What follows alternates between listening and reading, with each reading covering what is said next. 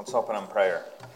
Dear Lord, thank you for this day. Thank you for this time to be together, to gather, to hear from your word, to learn, to be equipped. We pray that you would bless this sermon and you would give clarity. We pray that you would bless this new series that we're starting, Lord, and that you would give us clarity through it. And we thank you for your grace and empowerment. And amen. So today we are starting a new series called the GCF Vision.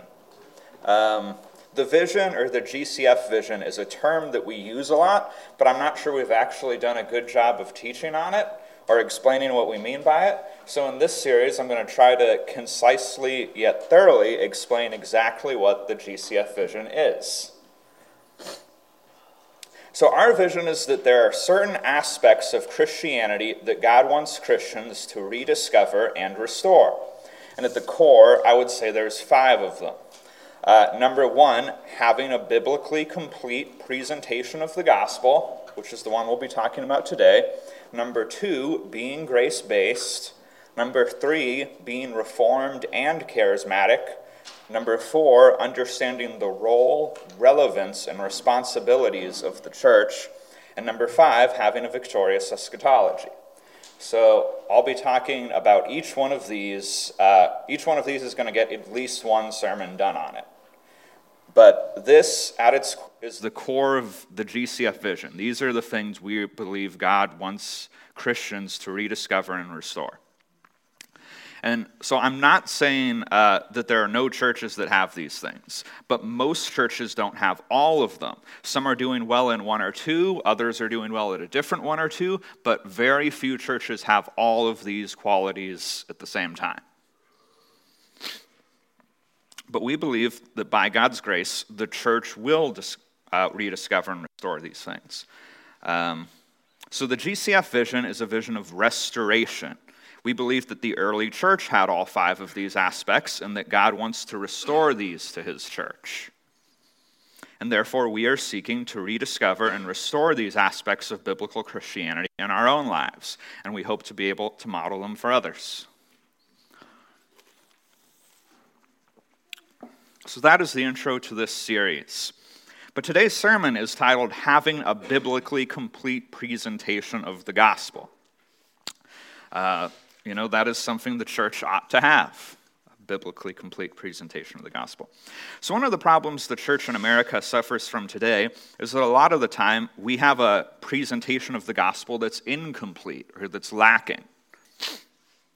Oftentimes, we water down the gospel in order to make it easier to accept or less offensive to people. And that might be done with good intentions even, with getting more people to know Christ. But it's had a bad effect on the church in America. We've watered down the gospel to the point where it's fairly weak here in America. We don't preach that people need to submit every area of their lives to Christ, which is outright wrong.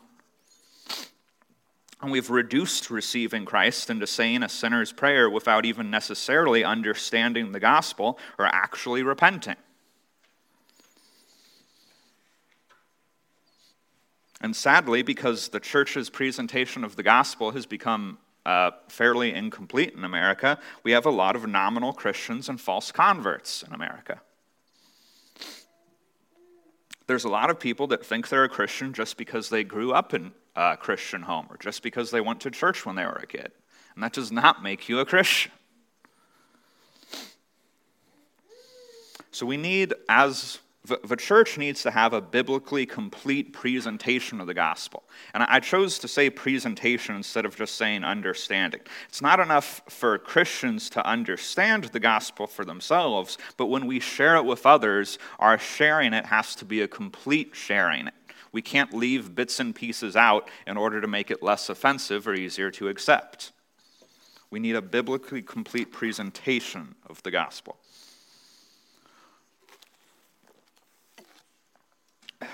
So how do we do that? How do we have a biblically complete presentation of the gospel? There's a few things I think we need to do or have in order to get back to having a biblically complete presentation of the gospel. For one thing, we have to have a good understanding of biblical conversion and what the Bible says about false conversion. So, understanding biblical conversion. Conversion involves repenting and trusting Christ. I just want to point that out. It's a key thing about receiving Christ. It involves repenting and trusting Christ. It needs both of them. So I want to show some verses that talk about the need to repent as part of receiving Christ. Acts 2:38.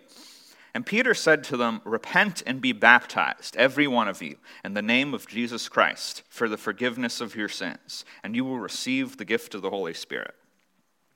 Mark 1:4. John appeared, baptizing in the wilderness and proclaiming a baptism of repentance for the forgiveness of sins. And Luke 13:1-3. There were some present at that very time also who told Jesus about the Galileans whose blood Pilate had mixed with their sacrifices. And Jesus answered them, "Do you think that these Galileans were worse sinners than all the other Galileans because they suffered this way? No, I tell you, but unless you repent, you will all likewise perish." So repentance is a necessary part of receiving the gospel, and if you take repentance out, a person hasn't received the gospel. But conversion involves repenting and believing. Believing as in trusting in Christ. Let's look at some verses that show that. So Romans 10, verse 9. If you confess with your mouth that Jesus is Lord and believe in your heart that God raised him from the dead, you will be saved. Acts 16:29-31.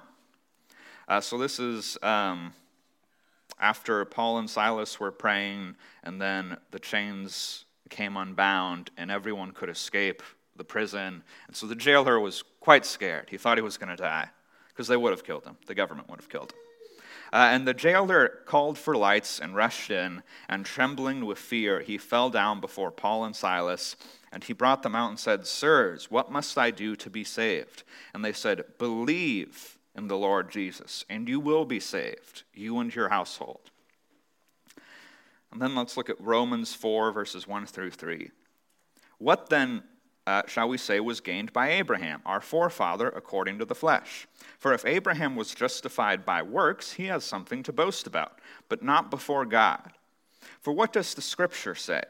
Abraham believed God, and it was counted to him as righteousness. So a person needs to believe the gospel. That's part of receiving Christ. That's part of being converted.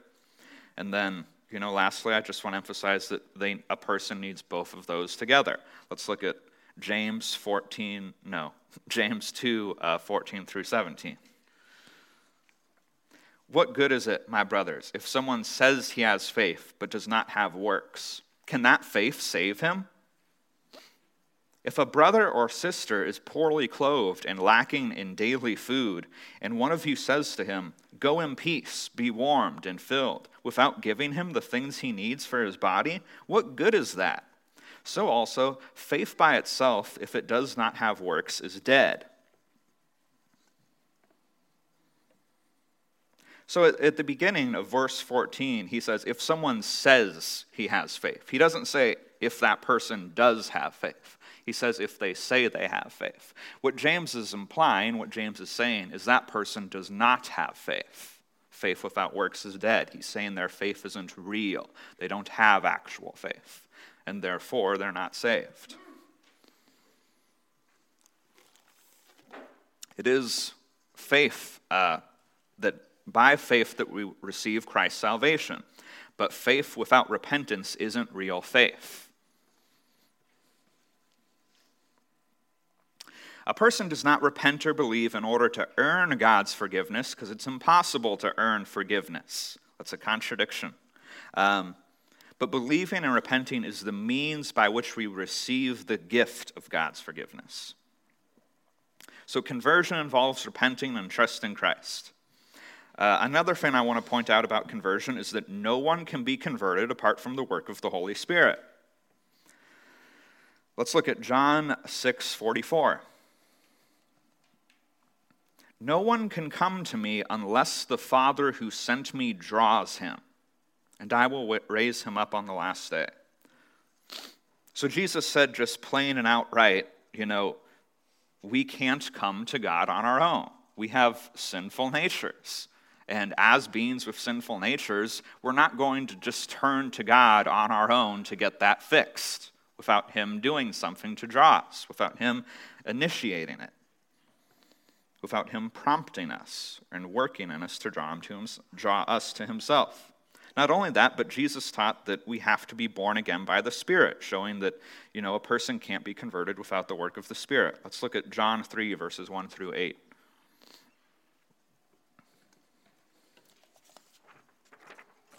Now there was a man of the Pharisees named Nicodemus, a ruler of the Jews. This man came to Jesus by night and said to him, "Rabbi, we know that you are a teacher come from God, for no one can do these things unless God is with him." Jesus answered him, "Truly, truly, I say to you, unless one is born again, he cannot see the kingdom of God." Nicodemus said to him, "How can a man be born when he is old? Can he enter a second time into his mother's womb and be born?" Jesus answered, "Truly, truly, I say to you, unless one is born of water and the Spirit, he cannot enter the kingdom of God. That which is born of flesh is flesh, and that which is born of spirit is spirit. Do not marvel that I said to you, you must be born again. The wind blows where it wishes, and you hear its sound, but you do not know where it comes from or where it goes. So it is with everyone who is born of the Spirit." So he's saying no one can come to God, no one can become part of his kingdom unless they're born of the Spirit, unless the Spirit does a work in them to lead them to repent. And whenever someone does repent, it's because the Holy Spirit did a work in them. Let's lastly look at Ephesians 2, verses 4 and 5. "But God, being rich in mercy because of the great love with which he loved us, even while we were dead in our trespasses, made us alive together with Christ. By grace you have been saved." Before Christ saved us, before he brought us to repent and trust him, we were dead in our trespasses. And the dead can do nothing to become alive. It's only up to someone else who has the ability to raise them from being dead to raise them from being dead.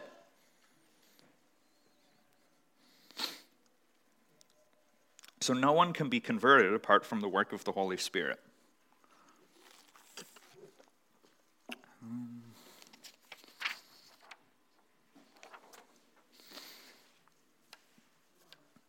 And the last thing I want to point out about understanding biblical conversion is that true converts will persist in the faith.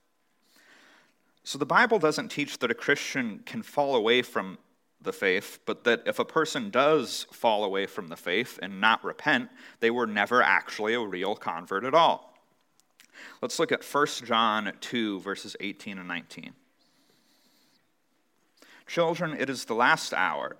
And as you have heard that the Antichrist is coming, so now many Antichrists have come. Therefore we know that it is the last hour. They went out from us, but they were not of us. For if they had been of us, or if they were part of Christ's church, they would have continued with us. But they went out that it might become plain that they were not of us, or that they were not of Christ's church." So the people John is talking about were never true Christians to begin with. The Bible teaches that truly born-again believers won't fall away from the faith. Let's look at 1 John 3, verse 9. "No one born of God makes a practice of sinning, for God's seed abides in him, and he cannot keep on sinning, but because he has been born of God." And again, John is not saying that Christians don't fail. Christians definitely fail. Otherwise, none of us are Christians. He's saying that a person won't go on in unrepentant sin without repenting. A Christian won't. And then let's look again at 1 John 5:18. "We know that everyone who has been born of God does not keep on sinning, but he who was born of God protects him, and the evil one does not touch him." So this talks about God's protecting those whom he has converted, those whom he has called. It's something that God does. And a true convert may fall into serious sin or unrepentant sin for a time, but they will not stay there. Peter denied Christ 3 times. When he denied Christ the first time, he didn't think, man, I messed up, I need to repent. He denied Christ the second time, and then a third time. And then he realized that he needed to repent later. And an even more clear picture of the case is David. David committed murder and adultery and didn't repent of it for months. He fell into willful sin without repenting for months. But since God's Spirit was working in him, he did still repent.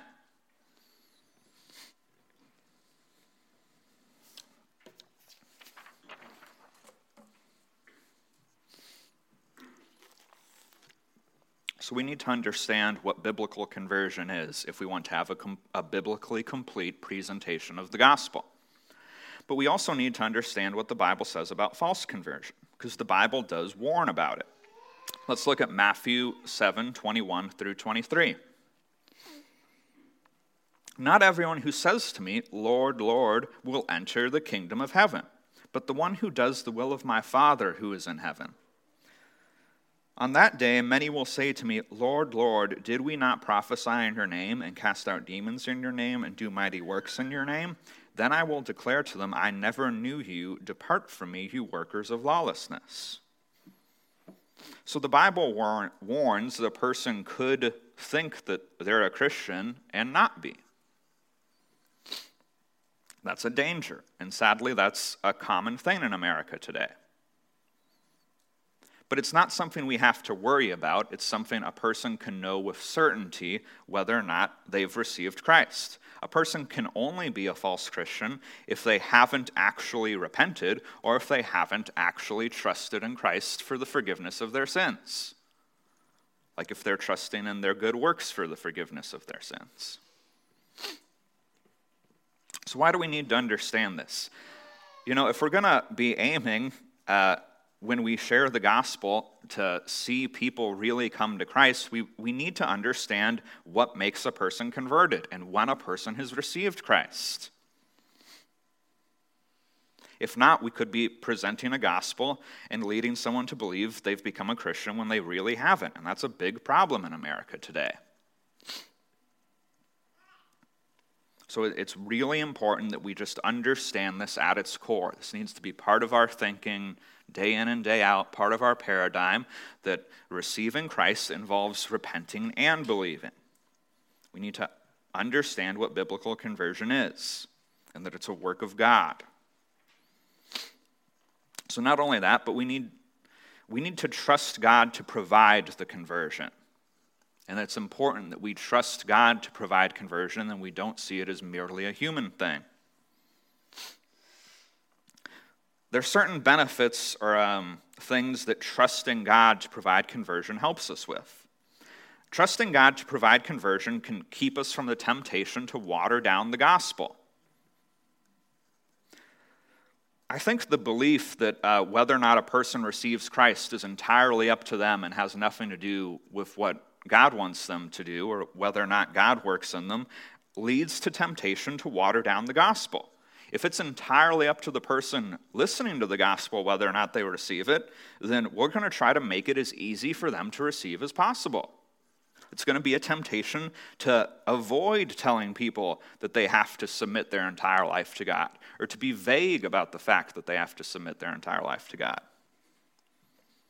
And it can also be a temptation to tell people that everything in their life will be blessed and problem-free if they receive Christ.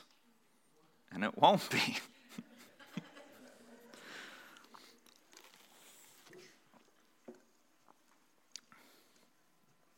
But if we believe that God is the one who initiates conversion, then we can have, confidence when we share the gospel with people. We can have the confidence that we need to share the real gospel with people.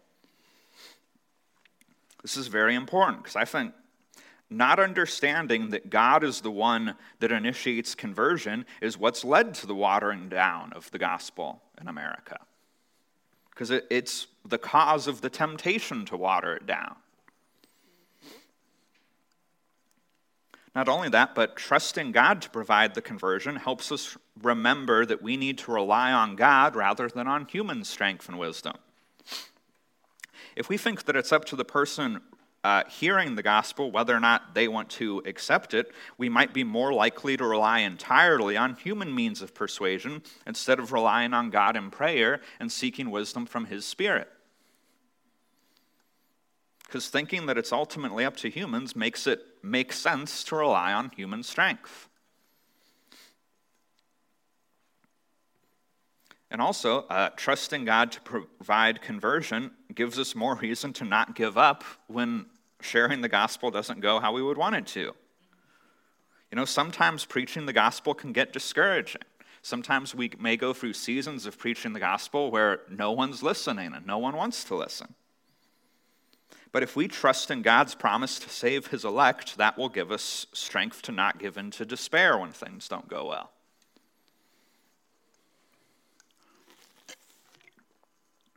So the first thing that we need to do to get back to having a biblical presentation of the gospel, a biblically complete presentation of the gospel, is we need to understand biblical conversion.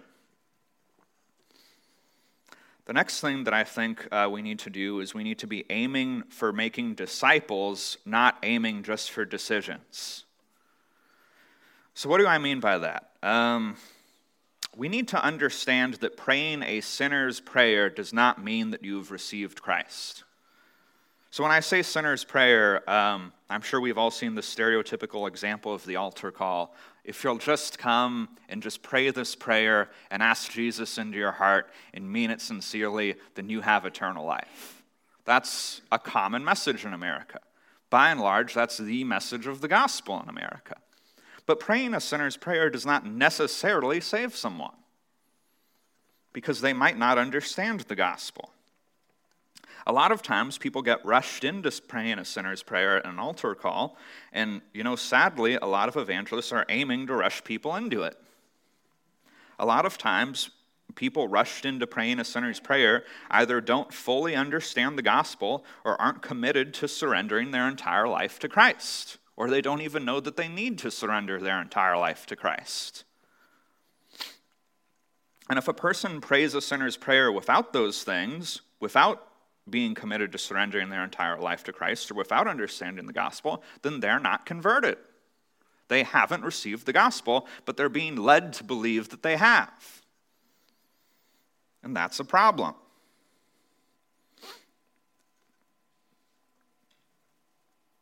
As a child growing up and as a teenager, I thought that just how you receive salvation is just asking for it. And I didn't understand that you need to actually submit your life to Christ. And I didn't submit my life to Christ.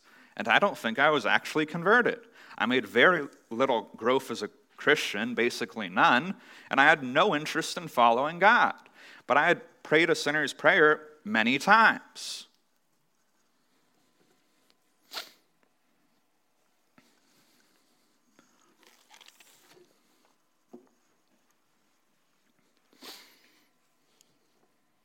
So we need to understand that praying a sinner's prayer does not necessarily mean that someone has received Christ, because it's about repenting and trusting in Christ.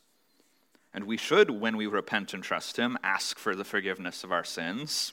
But it's just so easy to rush people into praying a prayer where they don't understand the gospel and they're not committed to repenting. And they don't even understand the need to. And sadly, that's common today. So we need to make sure people actually understand the gospel. We need to avoid moving too quickly. Not everything has to be fast and efficient. I know I like everything fast and efficient, but not everything has to be fast and efficient. We need to not rush when working with people and helping them to understand the gospel. We need to be willing to take the time to work with them and get feedback and make sure they really understand it. Because we don't want to end up giving people a false hope that they've been converted, but when they haven't actually understand the gospel, because we haven't taken the time to explain it.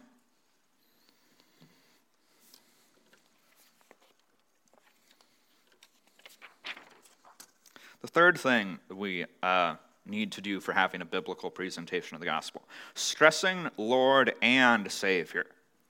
You need to receive Christ as your Lord and Savior.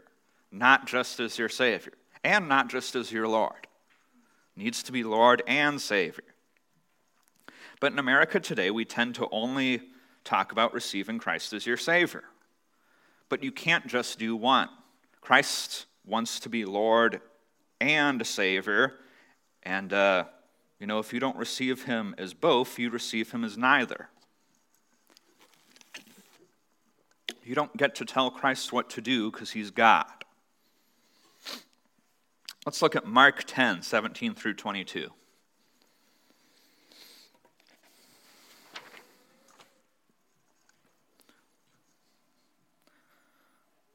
And as Jesus was setting out on his journey, a man ran up and knelt before him and asked, "Good teacher, what must I do to inherit eternal life?" And Jesus said to him, "Why do you call me good? No one is good except God alone. You know the commandments: do not murder, do not commit adultery, do not steal, do not bear false witness, do not defraud, and honor your father and mother." And he said to him, "Teacher, all these things I have kept from my youth." And Jesus, looking at him, loved him, and said to him, "You lack one thing. Go, sell all that you have and give to the poor, and you will have treasure in heaven, and come, follow me." Disheartened by the saying, he went away sorrowful, for he had great possessions. The rich young ruler would have been willing to pray a sinner's prayer, if that's all Jesus would have told him he had to do. But he was not willing to submit to Christ as Lord. And Jesus knew that he wasn't willing to submit to him as Lord. And so Jesus confronted him on it, and he wasn't ready, and Jesus let him walk away because he was unwilling to submit to Christ as Lord. Jesus wasn't going to give him a false hope and say, all you have to do is ask me to forgive your sins, and then you can live however you want and mostly submit to me, but not really. Jesus said, I have to be Lord of your life. And he wasn't willing. And Jesus let him walk away. If we don't stress that we need to receive Christ as Lord and as Savior, we can easily be leading people to be false converts. Let's look at 1 John 2, verse 4. Whoever says, I know him, or I know God, but does not keep his commandments is a liar, and the truth is not in him. So if we tell people that if we present a gospel where people can know God without keeping his commandments, then we're liars.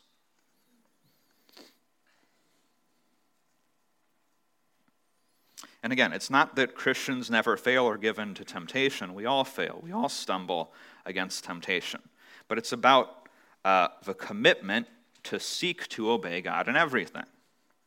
It's what submitting to Christ as Lord means. But sadly, we do very poorly today in America at presenting this as part of the gospel. But when Jesus presented the gospel, when Jesus was working with people, he wouldn't leave it out. The rich young ruler asked, what must I do to have eternal life? And he told him, you have to submit to me as Lord. Because he knew that was the thing the rich young ruler was unwilling to do. We need to submit to him as Lord and trust him as Savior.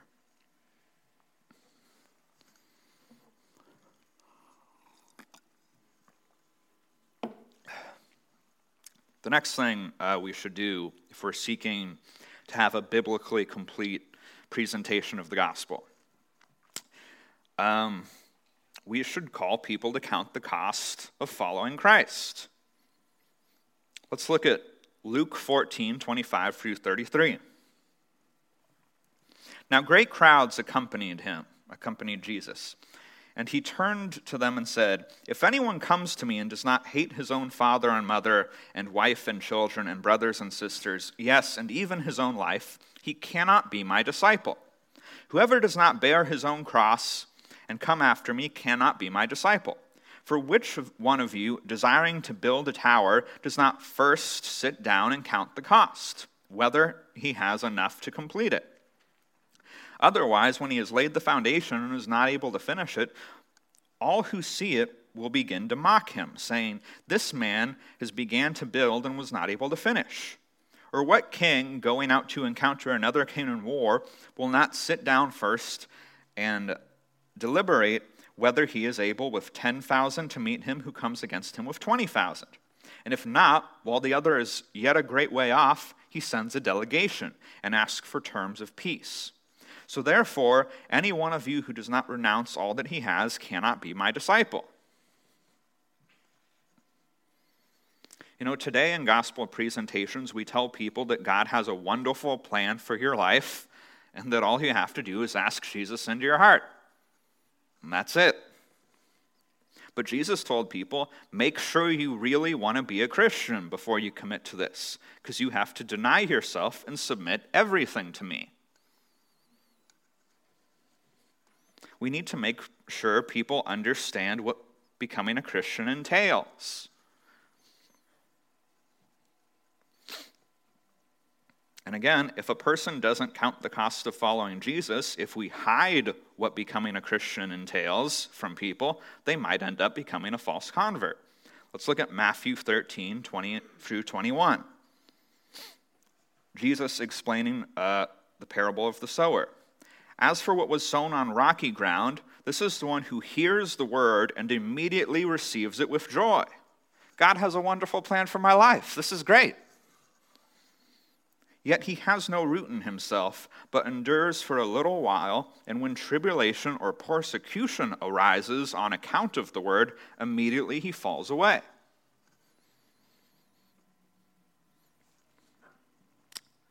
We have to help people understand that, receiving Christ involves making him Lord of your life, and that it's not going to make all your problems go away. It's definitely worth doing, and there are many benefits to it, and we should let people know what those are. But it's not going to make your life free of pain. We need to be real with people.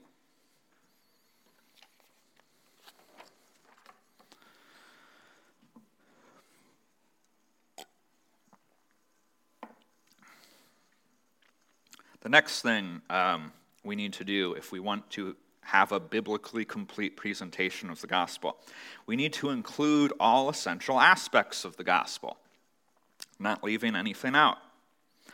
So what are the essential aspects of the gospel? Well, number one, there's God. Can't have the gospel without God. People need to understand that God is the creator and that God is holy. And sometimes when evangelizing, I feel like for some people, holy almost seems like an archaic word, and they don't have a connotation for it. So if I'm talking to a person and they don't understand what holy means because we never use it in any other context, so it can be easy to not understand what it means, I typically explain that it means God is the highest, that he's the most important and the most powerful. It means he's different, but he's different in a way that he's above us. He's the most powerful, he's the most important. And that's a good start for understanding what it means that God is holy. But we need to understand that God is holy. Anyone who's going to understand the gospel needs to understand that God is creator and God is holy.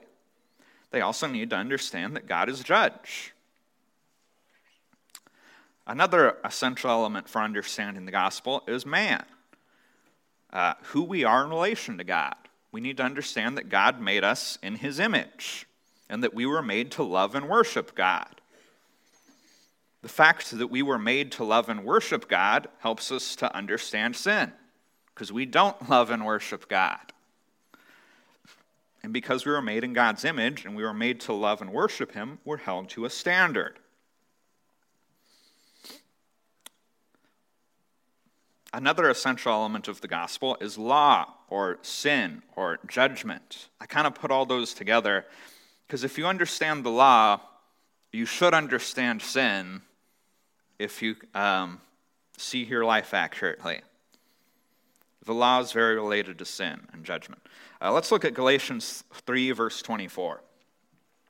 So then, the law was our guardian, or some translations say tutor. When it says guardian, It kind of means like legal guardian, which in the times of Scripture would have been somewhat like a tutor.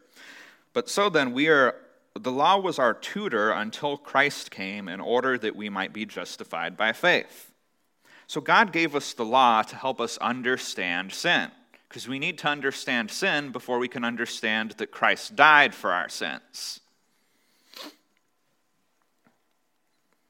Not only do we need to understand the law, but we need to understand the gap between God's commands and God's holiness and where we are. And we need to see that gap as real. If a person doesn't see that gap as real or as big, they won't be ready to receive the gospel. We don't just need a literal churching up. There's a big gap between where we are and where God's holiness is. Let's look at Isaiah 64, verse 6. We have all become like one who is unclean, and all of our righteous deeds, all our good works, all the good things we do for other people are like a polluted garment, a filthy garment. We all fade like a leaf, and our iniquities, like the wind, take us away. So the Hebrew word here actually means menstrual rags, which were ceremonially unclean.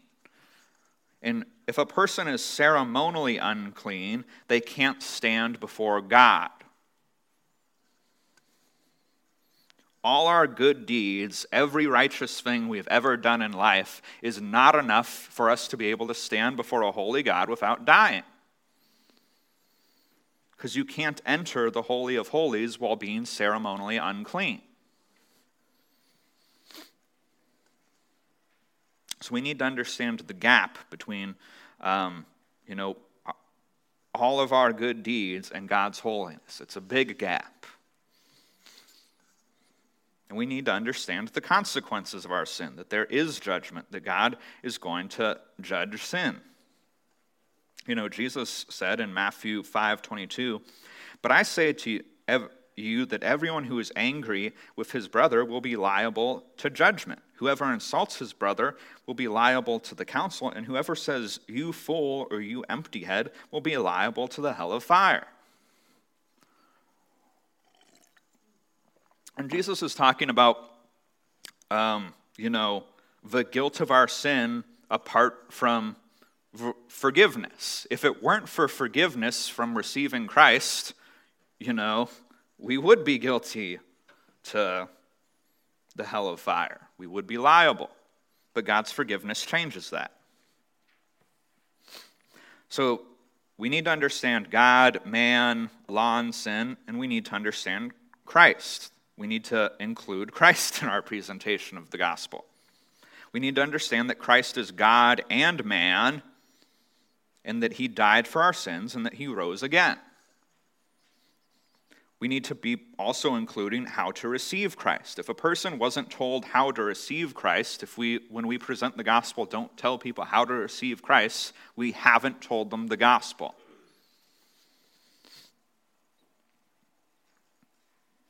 Because if they don't get told how to receive Christ, how will they receive Christ? And the last thing I would say we need to include as an essential element of the gospel is how to grow as Christians. So this is an often neglected element of the gospel, and we'll get into why it's important in just a bit. But how to grow as Christians needs to be part of our presentation of the gospel. So I'm not saying that a person needs to know how to grow in order to be saved. You don't need to know how to grow in order to receive Christ. What I'm saying is that if we lead people to Christ and don't teach them how to grow in Christ, we didn't present the complete good news to them. So we need to tell people how to grow in Christ. We need to teach them God's commands for Christian living. We need to teach them about the means of grace and how we rely on God and his Spirit for sanctification, for Christian growth. We need to teach them about baptism, being baptized in water and being baptized in the Spirit. We need to teach them about deliverance and help them get delivered from any demons that might be oppressing them. how to grow as a Christian is an essential element of hearing the good news. If we don't tell people how to grow as Christians, then we have neglected to share all the good news with them. And that leads us to the last thing we need to have if we want to have a biblically complete presentation of the gospel. We need to be helping converts grow as Christians. Let's look at Matthew 28, verses 18 through 20.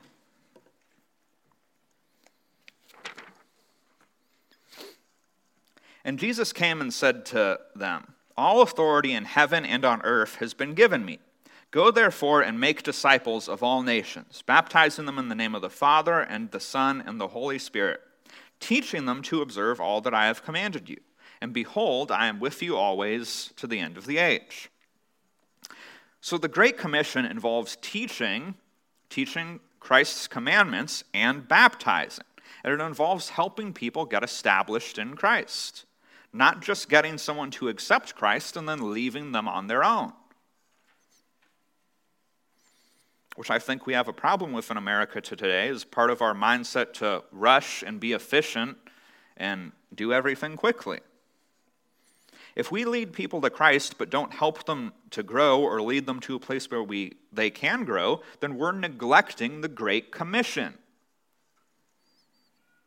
Because Jesus said very clearly, make disciples of the nations, baptizing them, teaching them my commandments.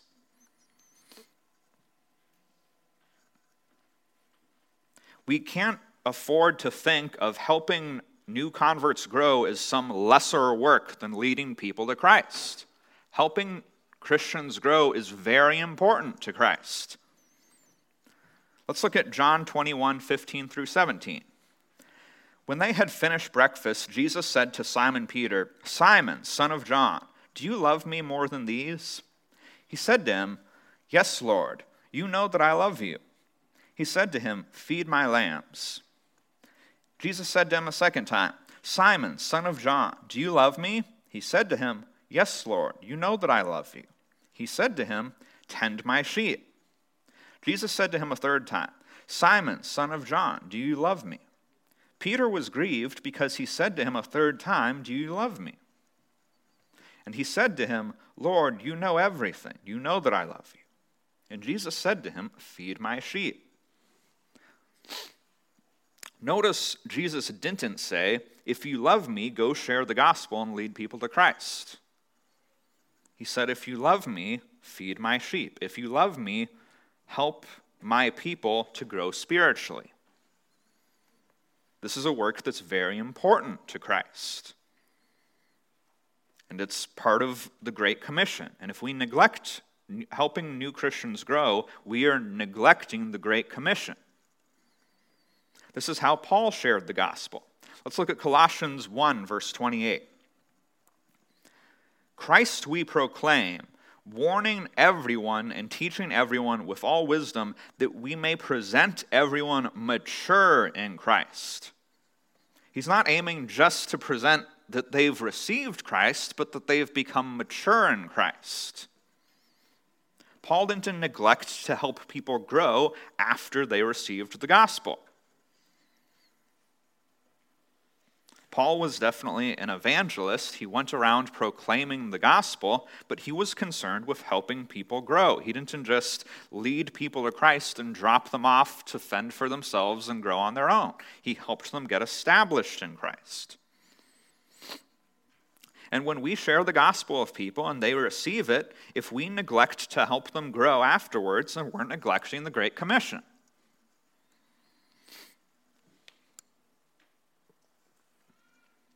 So we need to have a biblically complete presentation of the gospel. In conclusion, the church needs to have a biblically complete presentation of the gospel. We need to understand what biblical conversion is, how it happens, how people receive Christ. We need to be teaching that people need to receive Christ as Lord and as Savior. We need to make sure they actually understand it. And we need to help people grow after they receive the gospel and help them get established in Christ. And so next week, as we continue this new series, the GCF Vision, or next time I speak, we'll talk about being grace-based, and that will be part 2. So let's close in prayer. Dear Lord, thank you for this day. Thank you for this time to hear and to learn. We pray that you would help us, Lord, to have a biblically complete presentation of the gospel. We pray that you would give us boldness and wisdom and understanding, and we pray that as we share the gospel, that your Spirit would work in us and in others, Lord. We pray that you would just be working in us to help us share the gospel with the power of your Spirit. And we thank you for your grace, and amen.